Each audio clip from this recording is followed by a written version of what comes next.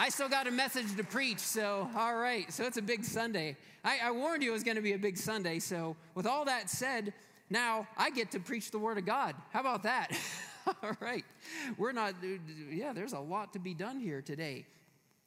I'm about to read Ephesians chapter 6, verses 10 through 20. Might be a familiar passage to many, the armor of God.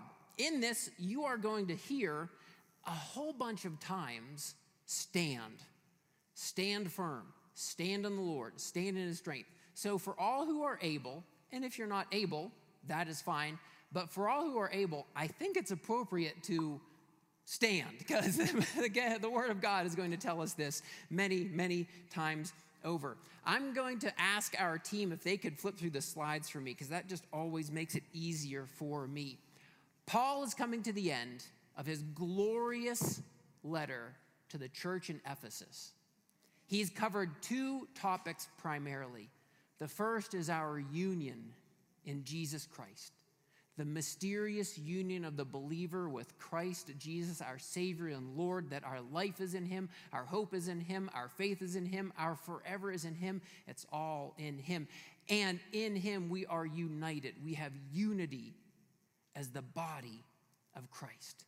With this in mind, he has been making reference to this spiritual battle in which we are all engaged. And I think of Paul literally in prison, literally, as he will say, in chains, perhaps pausing.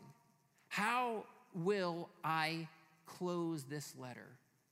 And as perhaps then, it would seem that it was then, that the Spirit impressed this image upon Paul, perhaps as he looked on to a Roman guard to which he was literally chained. And the Spirit brought to mind this armor of God that the believer is called to put on. So let me read these words for you, for us, from the Spirit. Finally, be strong in the Lord and in his mighty power. Put on the full armor of God so that you can take your stand against the devil's schemes. For our struggle is not against flesh and blood, but against the rulers, against the authorities, against the powers of this dark world, and against the spiritual forces of evil in the heavenly realms. Therefore, put on the full armor of God, so that when the day of evil comes, you may be able to stand your ground.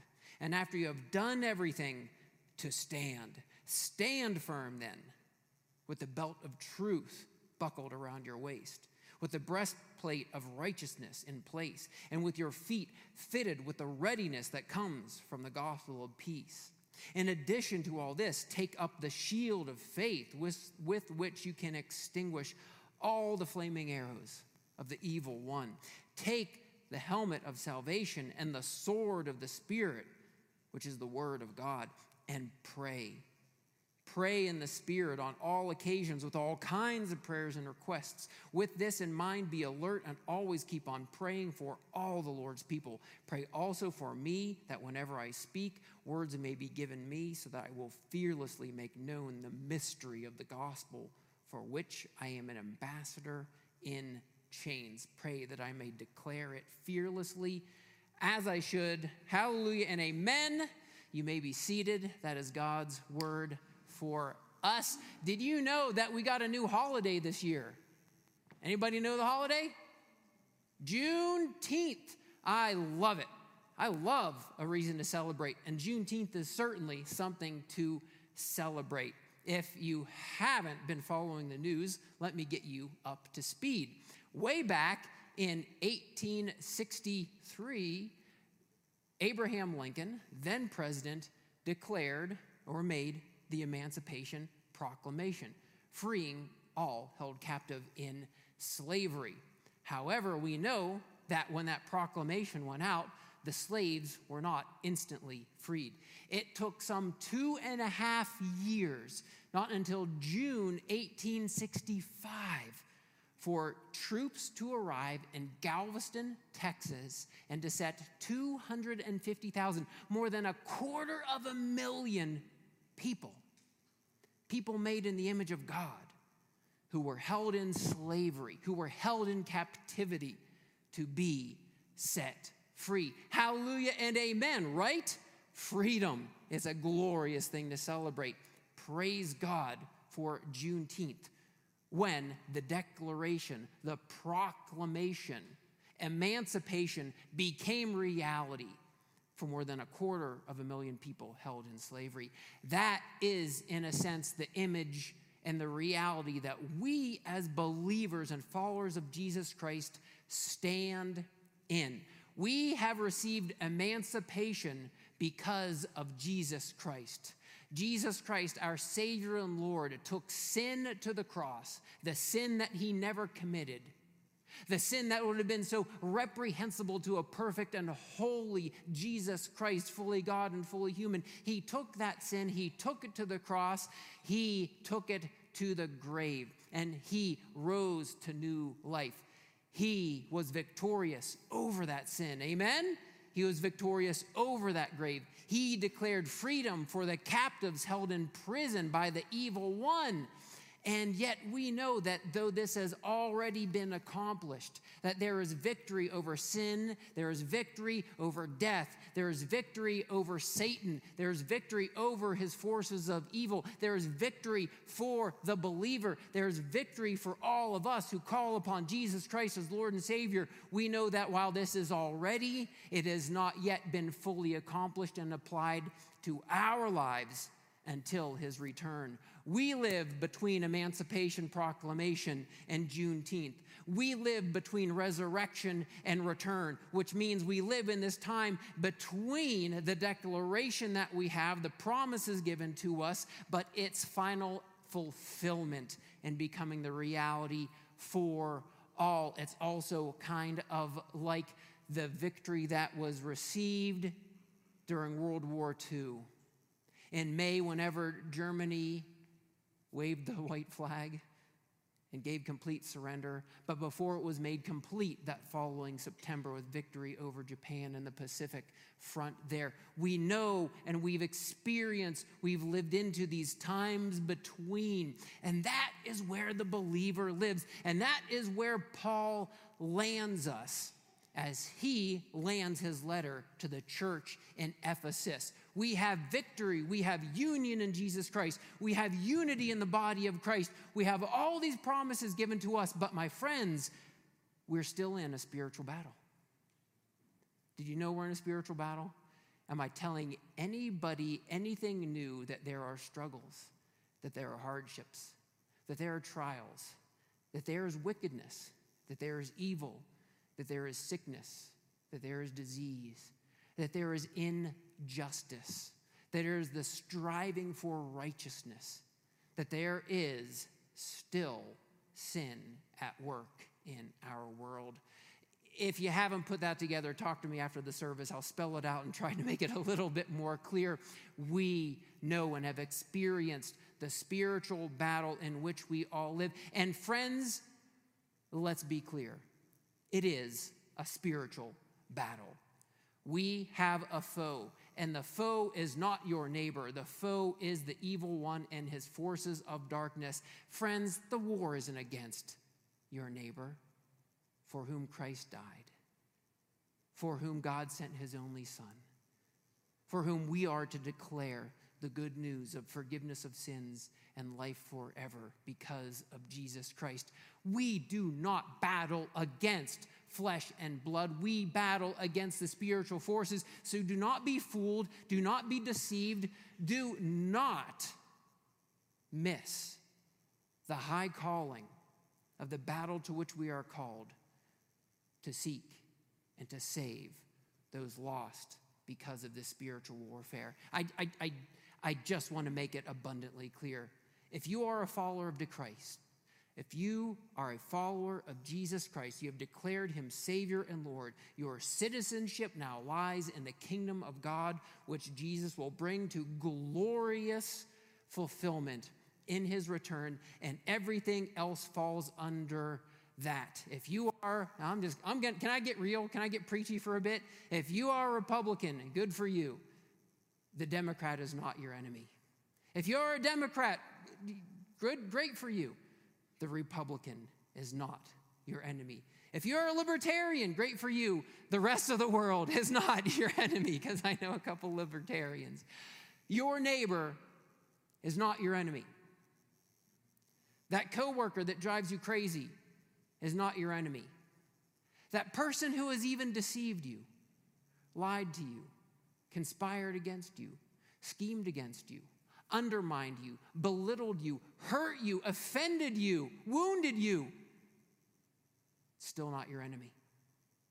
They're still an image bearer for whom Christ gave his life and who needs to know the freedom that comes with the gospel of Jesus Christ, the good news of the life we have in him. Can I get an amen on that? That might be a hard one to get an amen on, but your neighbor is not your enemy. The enemy is your enemy. Satan is your enemy. The accuser is your enemy. The devil is your enemy. Never forget how the lines of the battle have been drawn. I think about that series, The Hunger Games. It's like the last series I read with my kids before my kids didn't want to read with me again, before they were forced to fight one another.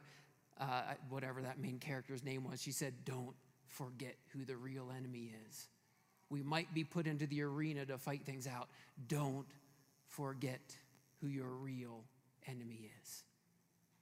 C.S. Lewis perhaps explains this, brings this into our context, helps us to understand this better than anyone else. C.S. Lewis lived through World War II. He experienced the nighttime air raids. He experienced the bombs being dropped. He walked through the rubble of bombed out buildings. He experienced the grief of losing people he knew and he loved, that he worked alongside of. C.S. Lewis knew the hardship of war firsthand. And yet, how much more powerful than that, in the midst of that battle, he wrote a book called The Screwtape Letters, in which he highlights for us, do not forget who the real enemy is. And the real enemy, in the Screwtape Letters explains, is the devil, is Satan, is this evil one. And C.S. Lewis, in his preface and is setting out the Screwtape Letters, which is wonderful, by the way, and I would commend it to you, he says that the devil is going to be equally pleased with one of two positions. The first position is to be ignorant of or in denial of the reality of evil and the evil one and the work of the evil one in our world. Doesn't exist, not real, in ignorance, whatever, over there, just throw it all out. He is equally as pleased with the person who is obsessed with the evil one, who is constantly in fear, worrying, dwelling upon the evil one. He said, it doesn't matter if you're a materialist or a magician. I love that. The evil one is equally pleased, because then he can fool the person who is ignorant, or he knows he's already holding captive the heart of the one who is obsessed. Lewis encouraged us not to be a materialist or a magician, but to walk the middle. Paul, in this final remarks to the church in Ephesus, shows us how to walk the middle. Do not be ignorant of the schemes of the evil one, but understand that you have power and strength and victory in Jesus Christ. That's the message right there. I could say amen, but we got a few more things to say. Do not be deceived of the scheming of the evil one, but do not underestimate the power of the Lord at work in your life. My friends, my people, we have power in the name of Jesus Christ. I pray that you've experienced that power. I pray that you are walking in that power. I pray that you are growing in that power. I pray that Ruth and our elders and our deacons and every minister of the gospel here at Jesus Christ will know and live into and grow in the power of the strong name of Jesus Christ, our Savior and Lord. Oh, I pray, my people, that you will be strong. There is nothing wrong with power. There is nothing wrong with strength. We talked about this in our Words to Live By series. There is power, there is love, there is self-discipline and control. There is nothing wrong with the strength of God. Can I get an amen on that? I'm needing some feedback. I need to know you're with me here still, all right, friends? We want that strength of God. We need that strength of God. This isn't, one of these like just counterintuitive, things. These are the deeper truths of the gospel. When we are weak, he is strong. When we are willing to lay down our lives and lose our lives, we'll find it in Jesus Christ. Like John said, I must decrease so that he must increase. These aren't just bumper sticker Christianity sayings. These are the deeper truths of the gospel that he is strong through us, his image bearers, his sons and daughters, his church. Hallelujah and amen. But then he says, be strong in the Lord because the devil is scheming against you. I got to preach on this for just a little bit. You know that the devil is scheming against you. You ever been done wrong by somebody? You don't have to raise your hand because I don't know if you want to admit it. I don't think we get through life without having been done dirty by somebody. I think that's the way people say it now. I've been done dirty by somebody. Somebody can cut you off in traffic. That's an innocent mistake. I can get over that pretty quick, But when you know somebody is scheming against you, conspiring against you, putting time and thought and energy and creativity and how they can undermine, belittle, or even take you out. Ooh, that's a whole nother thing, right? That's what the devil is doing. The devil is scheming against you. I don't know how things always work out. I'm not always the kind of person who sees a demon behind every tree and every bad things that happen and like God's glorious blessing behind every good thing. But maybe I should think about it more in those terms because sometimes it seems like, just when you're like simple things. I'm going to go on a diet. Ice cream's going to go on sale that week, I'm going to get in shape and you twist an ankle. Or maybe it's more serious or more weighty. I want to get in a right relationship with my kids and get serious about fathering or mothering or parenting them. And yet everything erupts into an argument. I want to get serious about making my marriage strong. Why did we just have a fight? Now I feel like a hypocrite if I say I want to stop and pray with you.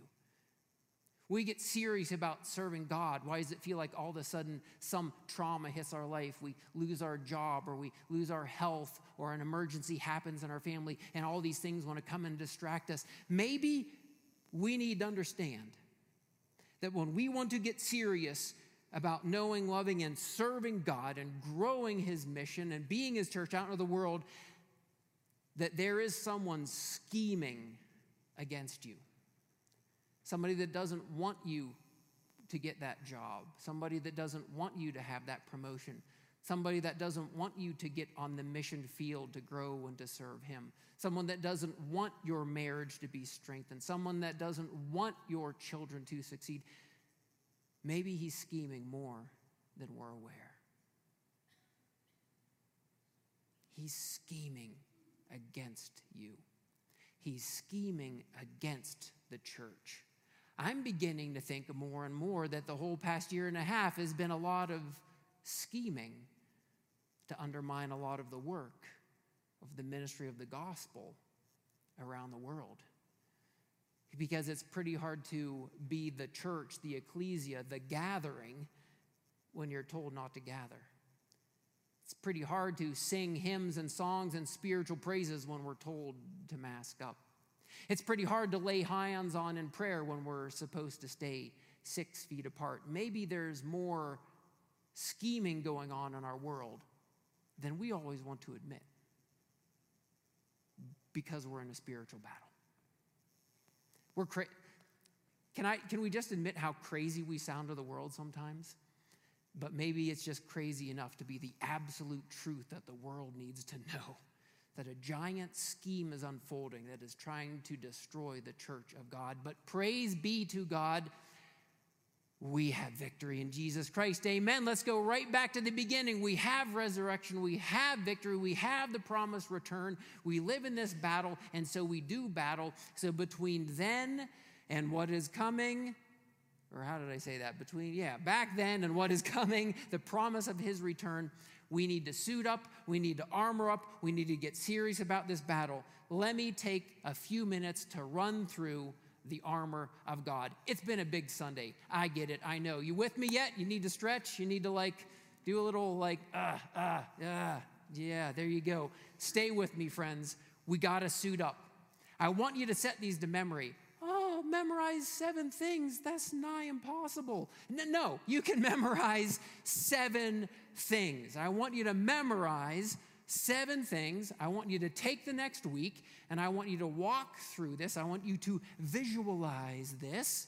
Actually visualize this, maybe as you're getting dressed. I want you to think about putting on this armor of God and going out to do battle with the evil one and are experiencing victory and protection because of Jesus Christ and what we're about to do. 7 things that he talks about. The first thing that he says is that we put on the belt of truth. Can you just my wife is shaking her head. I have to do it. I'm wearing a new belt buckle. The truth of this belt buckle is that I just finished the Breck Epic, a race 240 miles over 40,000 feet of climbing. I did it, and that is the truth. Woo! Okay, enough of that. I won't ever bring it up again. No, I'll probably bring it up in sermon illustrations for the rest of my life. It was an epic battle of the body and the will. And the truth of this buckle is that I finished it. Praise be to God. We put on the belt of truth. We center ourselves with the truth of God. We wrap our core with the truth of God. People are all into the core, right? It's all about core strength. The core needs to be strengthened. The core is our balance. We need to be balanced, strengthened. Gird up your loins with the truth of God. This is the invitation. Before anything else, I want to invite you this coming week to gird your loins, to wrap the center of your being, the balance point of your life with the truth of God. How do we do that? With the Word of God. And this is something the preacher is saying just about every week. But my people, my friends, gird your loins with the truth of God. Wrap it around yourself. Before you check your email, before you read the headlines, before you go to your to-do list, before anything else, except maybe make your coffee. That's pretty important in my life. But before anything else, get in the Word of God. Just get into his truth. Get into his truth and wrap it around your life. Do that, and I am going to pray that this week, if you spend a little bit of time each morning in prayer, this is my prayer for you as your pastor. If you spend a little bit of time each morning in the Word of God, I'm going to pray that God is going to give you an opportunity later in that day to use that Word of God to encourage, to inspire, to correct, to just give that word that is needed to somebody in your life, a coworker, a spouse, a child, a loved one, a neighbor. I'm going to pray that God will immediately use the truth of his word in your life and ministry to another people. But the only way it's going to work is if you wrap yourself in that truth before anything else. Wrap yourself with a belt of truth. The second thing then that he says is put on the breastplate of righteousness. Why the breastplate of righteousness? Because this is the biggest target, right? I mean, if you're a soldier, if you're going into battle, this is the bullseye. Get the heart. So what do? We cover our heart. We cover our heart with the breastplate of righteousness. And what is the righteousness? The righteousness of Jesus Christ. Oh, when the day comes and we stand before God, do not stand on your own merit, your own accomplishments, your own strength, your own insight, your own wisdom, your own resume. I finished the Breck Epic. God, aren't you impressed? No. Stand in the righteousness offered to you as a gift through Jesus Christ. Just stand in him. This is what Paul spent most of his letter to the Ephesians trying to make clear to us. Just stand in union with Jesus Christ. Stand in his forgiveness. Stand in his resurrection.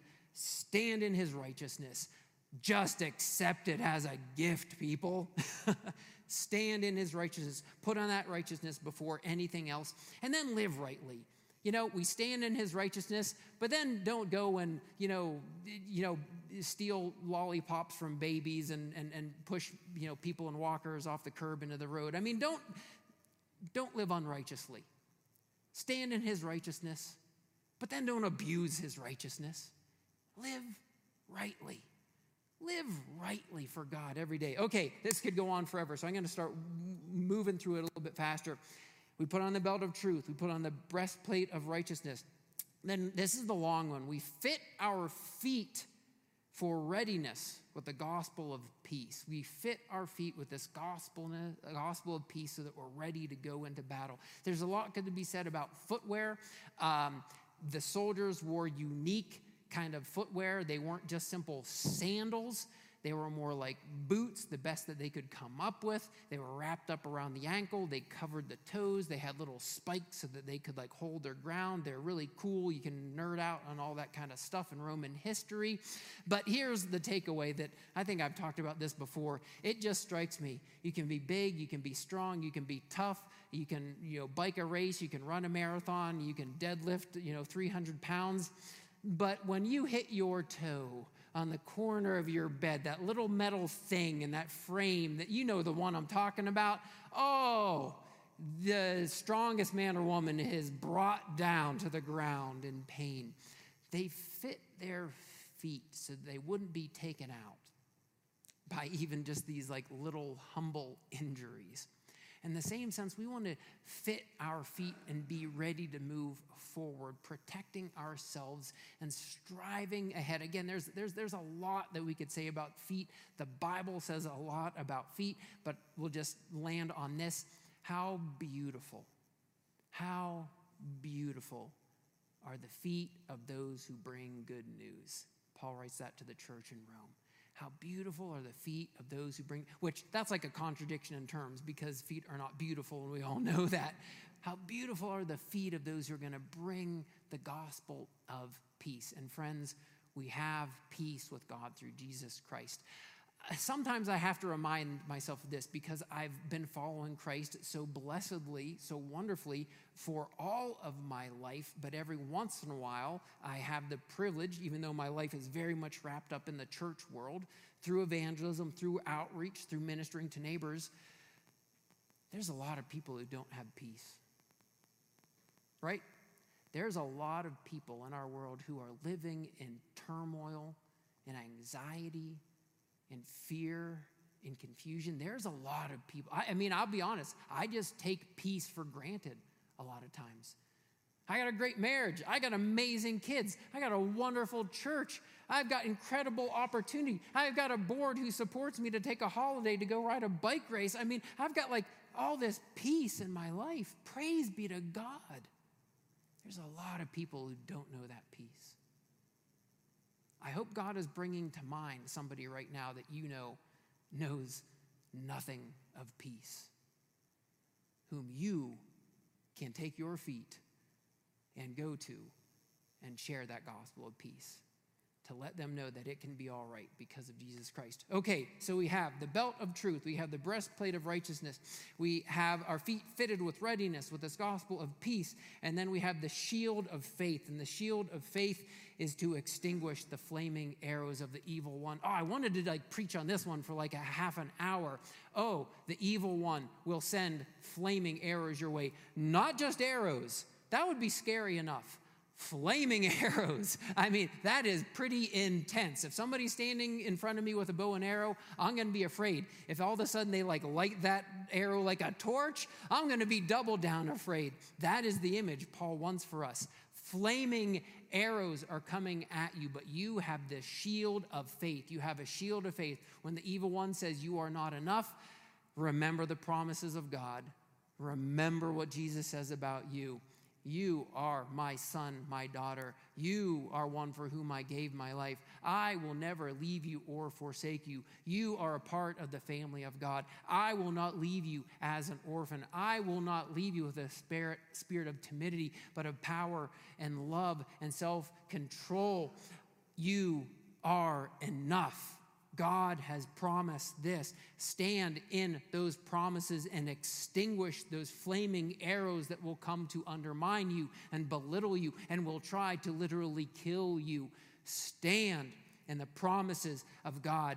And one little illustration I have to bring up, the movie Gladiator. Everybody remember that movie Gladiator? I love that. Okay, one person, Mike in the back, knows that movie. We're having movie night as a church here.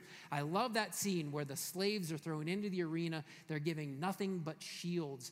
And alone, they can't do much because they can only protect their one side. But Maximus it was Maximus, right? Wasn't it Maximus? Maximus, yeah. It was Maximus. He brings them together, and together they can shield every side. Front, back, left, right, even over the top. Together with their shields, they were able to be protected from all dangers, all flaming arrows coming from all around. We need to stand in faith together as the body of Christ. Because I can only protect one side of me with my shield. But if I got a couple other brothers and sisters around me, we can be totally covered. Amen, friends? Be in the body of Christ to cover one another with that shield of faith. Like I said, you could go off on a lot of this stuff. Let me wrap it up. We put on the helmet of salvation. Visualize this. I am saved by Jesus Christ. I have forever through him. Just walk with the protection of that helmet of salvation. Know that it guards you, protects you, will keep you from getting concussed. Put on that helmet of salvation. Let me wrap it up. The sword of the Spirit, which is the word of God, many will reflect upon, and I invite you to reflect upon this in this coming week. The one weapon of offense is that sword of the Spirit, the word of God. I already encourage you to belt up with the truth of God's word. Let me just offer you this. Is your sword like a butter knife, or is it like this awesome Roman broadsword? That is, again, going to depend on how much you're into the word of God. If you're only getting 40 minutes once a week from the pastor, that's probably more like a butter knife. Thank you. Great to have you here. Honored to preach you the word of God. But we are invited as the people of God to all grow in his word, to store it up in our hearts, to be in that word. So grow your sword. Don't let it be that little butter knife. When you think about that each morning as you're having your English muffin, the nooks and crannies or whatever it is, you know, is this all I have? A couple words of scripture? Or am I growing that sword of the Spirit, that word of God, every day? Every day. And finally, prayer. Sometimes prayer isn't listed in it. But what's the old expression about being in battle? There are no atheists in foxholes. When you are in battle, you suit up with prayer. And I'll just end it with that. Let's pray. Heavenly Father, thank you for loving us enough to reveal for us the reality of our world. And the reality is that we are in a battle. And it's not against flesh and blood. It's not amongst families. It's not amongst friends. It's not amongst neighbors. It's not for those people who are different than us. It's not for those people that we don't even like. It is against the evil one. Thank you, Jesus Christ, that you have secured victory for us in your resurrection. I pray that the day of your return and final freedom may be this day. And if not this day, tomorrow, if not tomorrow, the next, we pray, come, Lord Jesus, come and bring us the victory, the emancipation, the freedom that we all need to know now and forever through Jesus Christ, our Savior and Lord. Come, Lord Jesus, come. And until then, help us to suit up. Help us to suit up. Let us suit up with a belt of truth. Help us to suit up with this breastplate of righteousness, with our feet fitted with this gospel of peace. Help us to take up this shield of faith, to put on this helmet of salvation, to take the sword of the Spirit, your word, and to pray pray like Paul says, to pray for all people, to pray for all things, to pray for the opportunity to share your good news, to keep on praying ever and always. And we pray this in the name of Jesus, our Savior and Lord. Amen. I'm going to invite you to stand, and we're going to end with, today is a consecration Sunday for